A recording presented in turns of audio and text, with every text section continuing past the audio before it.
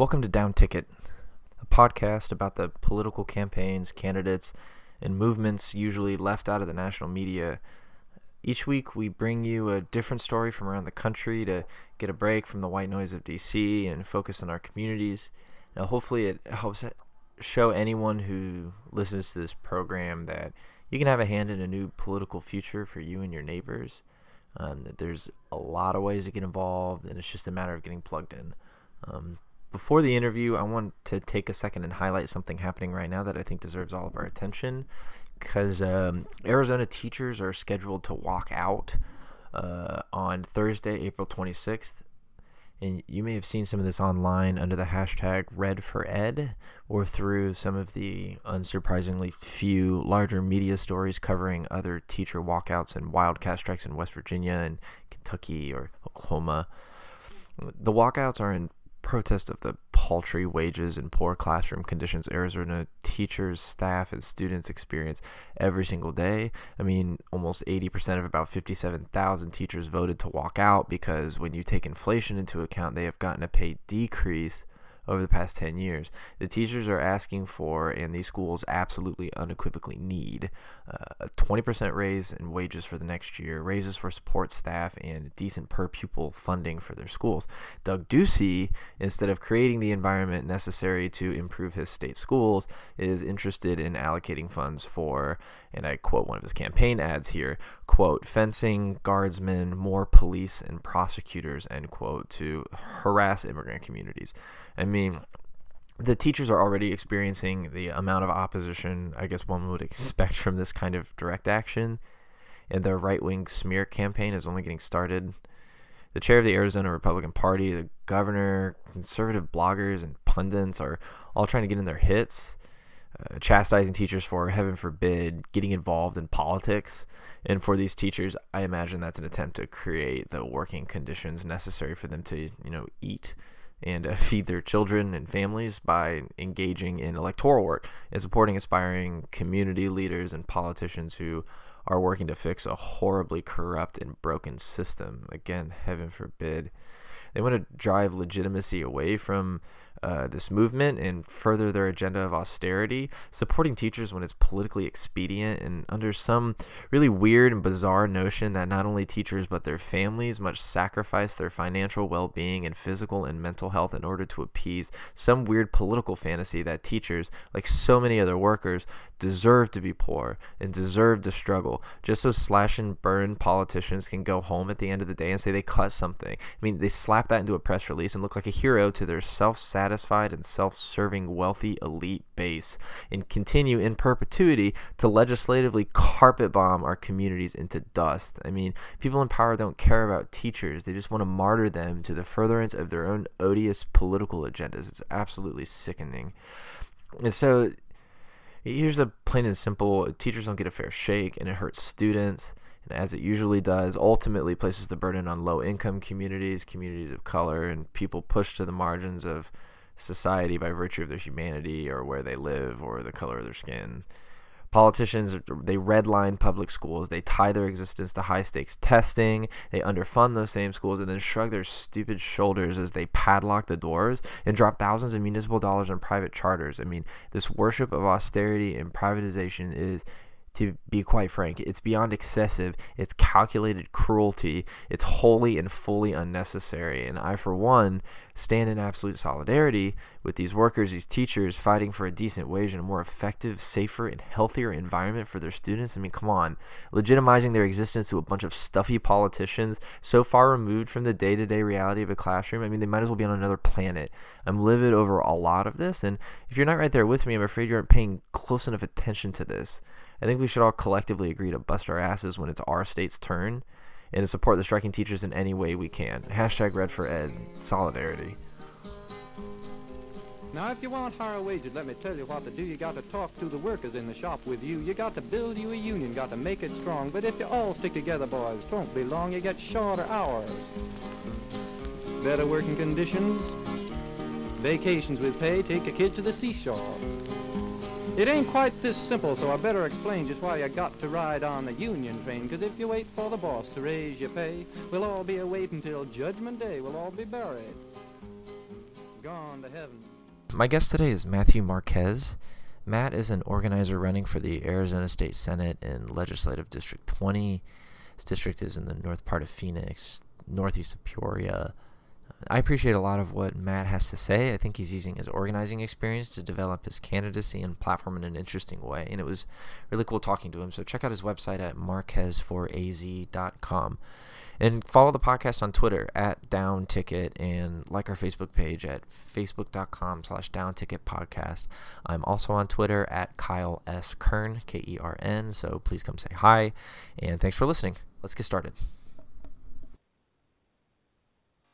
Giving leadership to, just kind of the traditional organizing model where you're building leaders upon leaders and kind of that exponential growth within the campaign. And so I'm just running my campaign like an organizer, like any kind of traditional organizing would be. So that's, and so even myself, even like my campaign manager, my comms director, comms manager, field person, like it's all expected of staff. Like we all can, like no matter what, we're knocking doors, like myself included, like nobody's good enough to not knock doors.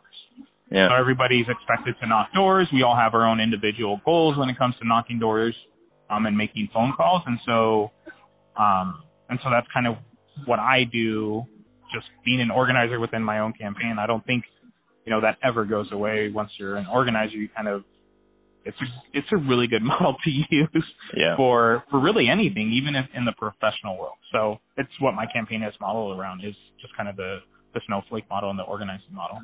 Yeah, I mean, it helps people if people are involved in campaigns and they want to move up.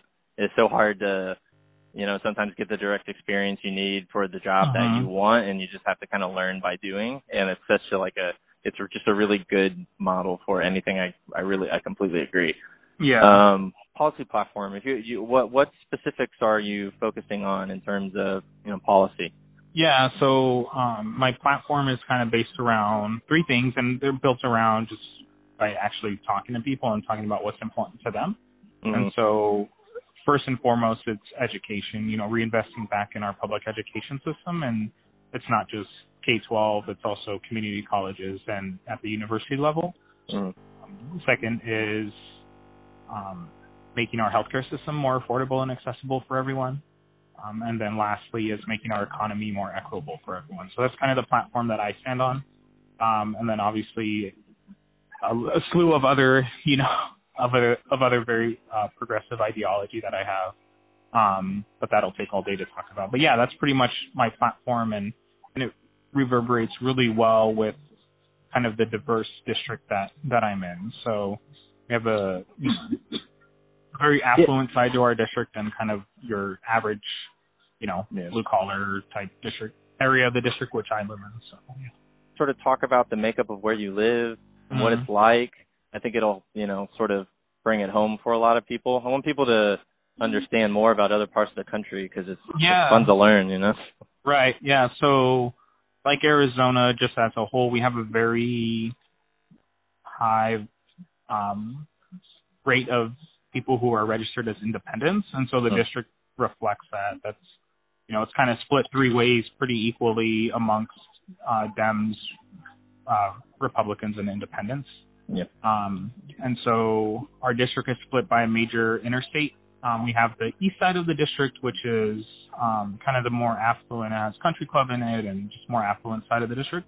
And then we got the west side of the interstate, which encompasses not just Phoenix but another city, Glendale.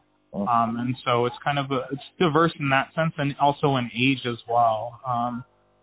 Kind of like with a lot of the voting base, it's 65 and older, white that traditionally vote. So that's very much who vote in our district as well. But we're trying to encourage other people to vote outside of that. Because there are a lot of, I'm Latino myself, so there are a lot of Latinos that live in the district. This population of about 250,000 in the district. About half are actually registered to vote, and 25% of those people are Latino. The rest are, majority, white, and then a few percentage are African American, So yeah, so I mean it's more, and that's kind of Arizona as a whole, our population anyway. So we kind of reflect the state very well, but also there are a lot of, you know, liberal Democrats that live in the district right next door to very conservative Republicans. So it's a very unique district, and there are a lot of homes that are also split households where like the wife or the husband or son or daughter will be very liberal Democrats, and spouse or parents or grandparents are very conservative Republicans. So it's a very interesting, you know, dichotomy to see. And then even with the platform that I have, there are people that kind of agree with what I'm talking about. There's just some other things more like pro-life, pro-choice and things like that they don't agree with. Because who doesn't want better schools and cheaper health care and, you know, a better economy for everybody? So it kind of resonates really well, especially in our district where we have a lot of teachers that live in the district, and so there's that big push, the Red for Ed, and just kind of what's happening with the education system nationally, and then even more so here in Arizona because we're at the bottom of the barrel when it comes to pretty much anything K-12 system. So yeah, so it's just having those, that's kind of the makeup of the district, and it's just having those real conversations with people that where I built my platform on. It was just by talking to people, you know, and even though the district is diverse and kind of leans a little bit more on the right side, still an opportunity for growth for Democrats and just, you know, being a representative of the community. I mean, I'm from Florida, so there's, of course, some similarities in terms of Latino populations, in terms of, like, sort of overall diversity, as well as, like, overall income inequality. People in Florida are also very, very rich, and there's a lot of very, very poor people, too. But there's also a big gap in age. And a lot of people, when they get involved in politics, don't realize that a lot of your time is spent talking to people over the age of 65. And it's kind of great because it starts to introduce ideas in your mind about how we can appeal to a broad, diverse group of people in terms of age as well. So do you have any thoughts on sort of appealing to both young and older populations at the same time, and how like policy can relate to that? Yeah, so I think for me, I've just kind of stayed true to myself and who I am and my platform and my own beliefs, and not kind of wavering on that. But when I have a conversation with someone about education, if they're young and I say, okay, I'm not just focused on K-12 because I'm still paying off my student debt, right? They relate to that. Or if I talk to somebody who's older, may not necessarily have kids in the K-12 system, but they have grandkids, or they're tired of, you know, of just what they hear on the news, or they were educators themselves, or their kids are educators, right? So there's that, and then with the healthcare system, it's, you know, people are worried, especially, you know, the retired population, worried about their fixed income and Medicare disappearing and Medicare getting more expensive, just everything getting more expensive, and they're not able to afford their healthcare. And same thing with, you know, with people who are younger who may not necessarily have a job with affordable healthcare. And so it's like, yeah, I want healthcare to be accessible and affordable for everyone. And so that people interpret what they want to interpret. So I'm going to stay true to what I can say. And there's not much I can do for, like, you know, the universal healthcare system and kind of Medicare for all. That's not really me, even though I agree with it. I can't do much because I'm a local legislator. But there are things we can do here locally to, you know, help push that envelope in the sense of making healthcare a little bit more accessible and affordable for everyone. And then lastly, you know, economic equality. That, again, that kind of, you know, 15 isn't fair across all states. You know, there was a recent study that came out that said in Arizona, $15 is still not a fair, livable wage. That there needs to be a couple dollars higher. So it's always about fighting for that equality, you know, not just for pay, but tax equality and just equality for everyone.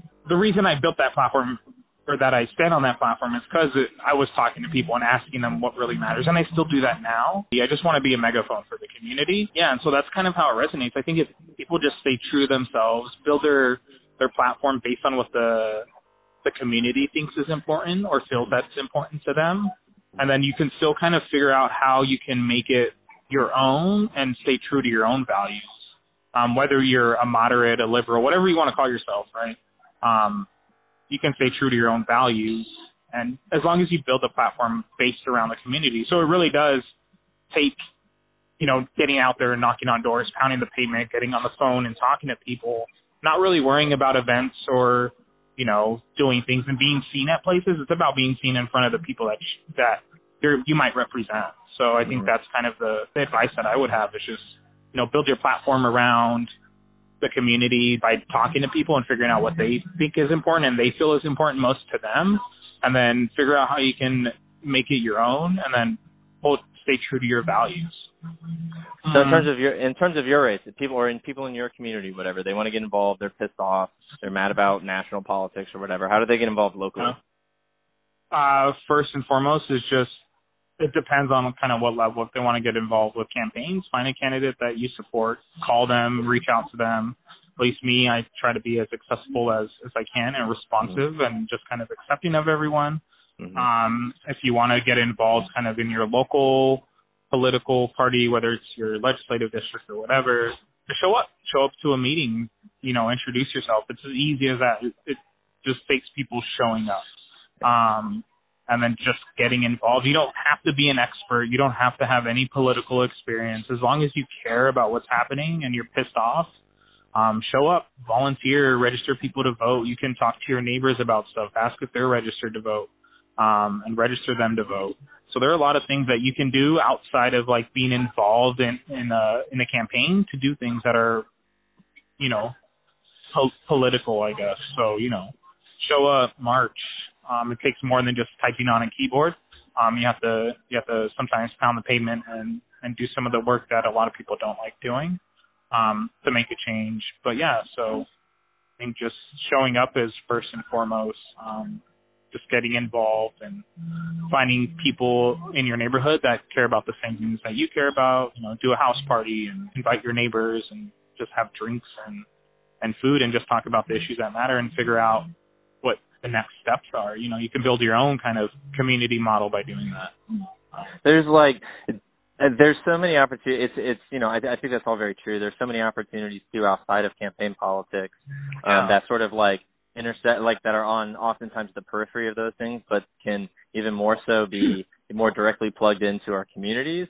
And I always love plugging this organization, but they're just a really good example. There's a group over here called Organized Florida they're basically a member-based nonprofit, low income, that sort of do door-by-door community organizing, create leadership within the community to hold a government accountable and do direct action for anything from climate justice, reproductive justice, racial justice. They do a lot of affordable housing stuff, which is really, really important, especially around here with Disney, taking a all over everybody. Right. I could rephrase that with the Disney push. I agree though. It's okay. But yeah, voting rights and workers' rights and healthcare and just in general, it's a good organization for people around here. It's really a nice opportunity for people outside of campaigns to get involved in, and these become resources that candidates hopefully want eventually. That's the perk of building all of these organizations that are outside of the Democratic Party, is because the goal is eventually to get the Democratic Party to face toward what we are doing at the community level and say, we should follow lockstep behind that, as opposed to, sort of formulating our own agenda. It's just kind of top down, bottom up, very simple. Right. Exactly. Yeah. The grassroots model. Right. And I think a lot of party systems only talk to their voters every election cycle and kind of miss the opportunity to just have that continual conversation year in and year out. You spoke to it where, in Maine, they're kind of doing that a little better. And we're having those conversations here as well about especially within underserved communities, how do we communicate with them, and making not feel like we're just pandering to them every 2 years or every 4 years. It's actually going out there and doing it day in and day out, year after year, whether it's election cycle or not. And just saying hey, look, we're here not just because we need your vote, but because we care about the community, because we're from that community, right? Mm-hmm. And that's kind of, how I was able to get one of my, my staffers was literally by canvassing and knocking on her door. And she lives in the district and she really cares about, community gardening. And there are a lot of vacant spaces here in our district. And so she spoke to how can we turn the vacant lot down the street from my house into a community garden. And so we had a conversation, and now she's involved, and she was canvassing with us earlier. So it's teaching her how to organize, and she's going to be able to have this infrastructure of how to like organize in her own neighborhood to talk about how do we build a community garden, and that has nothing to do with politics. It just has something to do with the community and what matters. And I think that speaks to the organization that you were talking about. They're really focused on issues that matter to the community. Yeah. And I think that's how people can get involved as well, is find an issue that's important to you. You don't have to try to fix all the issues, because there are people that, are working on all the issues. Focus on one and pick it up and go find an organization or organize your own community and find the people that are like-minded and do something about it. It's as easy as that, right, to get involved.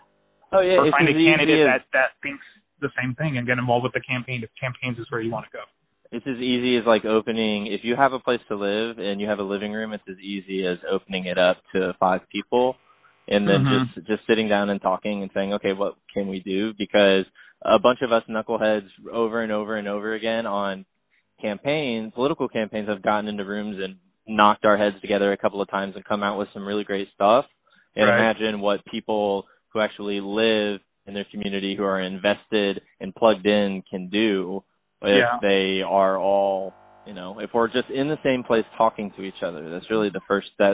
The point of all this stuff, right? Like that we put ourselves through hell in order to make sure that we have the means to continue talking to each other, because it's, where there's so much, purposeful and, I guess implicit and explicit division in the way that our communities were created. I mean, practically. I mean, just their communities of color are in a lot of places like Florida, and in urban communities are sequestered into certain parts of big, large political districts. And, and it's, a lot of that was like redlining or that kind of a thing, and that's getting, kind of digging into the weeds a little bit. But at the same time, all of this affects the way that we can talk to each other, and we just have to get around these hurdles because there's so many of them. And so I just think it's the way to start doing that. I've experienced it. I got plugged into politics through campaign politics, but learned that the real important stuff that's happening is happening every day in people's lives, as they talk to each other. Yeah, definitely. Yeah, so, I mean, and there's a lot of that happening, I think, in every state, especially after, who got elected and stuff. There are a lot of people that are pissed off and don't know where to put the energy, and I think the energy can be, if it's a campaign, get involved in your local campaign, knock on doors, make phone calls if you're not comfortable with that. There's always help that needs to be done. I don't think any candidate will ever say no to a volunteer. I will never say no to a volunteer, right? Like, whether you're, cleaning the office or doing data entry or just, feeding everybody, just being that supportive role, there's always a place for you in a campaign to volunteer if you want to get involved. And every role is important, not just filled. It takes everybody to kind of work together to accomplish that singular goal of getting someone elected that everybody is behind and they promise they'll make that change, right? And then it's holding that person accountable, because that's what I tell everyone that I talk to, and especially my staff and volunteers that work with me every day, is hold me accountable. If there's something I say you don't like, bring it up, right? All our voices are equal. My voice is no greater than anyone else's. I'm just the person my face is on the card and my name is on the ballot, right? That's the only difference between a volunteer and myself. Could you imagine saying no to a volunteer? Yeah, right, exactly. Especially coming from the organizing world, it's like, no, you never say no. Right? Absolutely not. Everyone has a job. We'll figure out something for you to do. And so for those of you that are pissed off or mad or still irritated with what's going on, whether it's local or national politics, get involved locally, no matter what kind of race it is, because that's really where it affects you, is your local politics, and your local policy will affect you day in and day out. It's just unfortunate that a lot of what makes national news is what's happening, the circus over in D.C., just kind of what's happening over there, but there's a lot of positive things you can do within your own community when you get involved with campaign politics. It's literally the whole point of this podcast. Yeah. So I was born and raised here in Phoenix, raised by a single mother for a majority of my life. And she always pushed the importance of education and how education is that great equalizer amongst everyone. And so, seeing her, she was the type of woman that would work multiple jobs and not, try to rely on help from the system. And so, I saw that struggle early on, and as I was going through high school volunteering, I started working with a company who worked with kids and families with disabilities, and then that kind of just turned into working with a nonprofit that did the same type of work. And that was through college, all through college, and even after. For almost 10 years, I did that type of work. And so I saw a lot of kind of that's people falling through the cracks, and a very vulnerable population falling through the cracks. And so that brought me back, to seeing my mom and a lot of those parents that I saw, trying to advocate for them. And so that's what turned me into getting involved more in politics, was trying to get good people elected that could change local policy to make it easier for families to get services they needed, or to actually just have the ability to advocate for themselves. After I started getting involved, I learned really quickly how hard it is to change, your policy in a very short amount of time. And so after organizing in 2016 with the state party here in Arizona, I still wasn't seeing the changes that I wanted to see, still wasn't hearing kind of the issues that I wanted to hear in my own community. And so I decided to be that person, to stand up and fight, and not be the career politician, but be that young brown guy running for office that's just going to stand up and fight for what I believe is right and what the community believes is right, because they're standing behind me.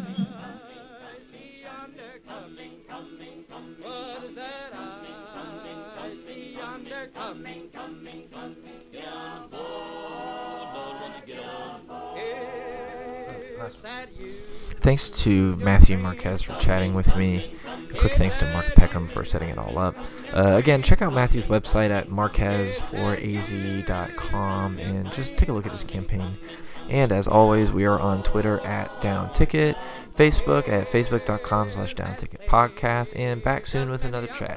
I am also on Twitter at Kyle S. Kern, Kern, so stop by, let me know what you think, and I'll see you next time. Thanks for listening. Solidarity.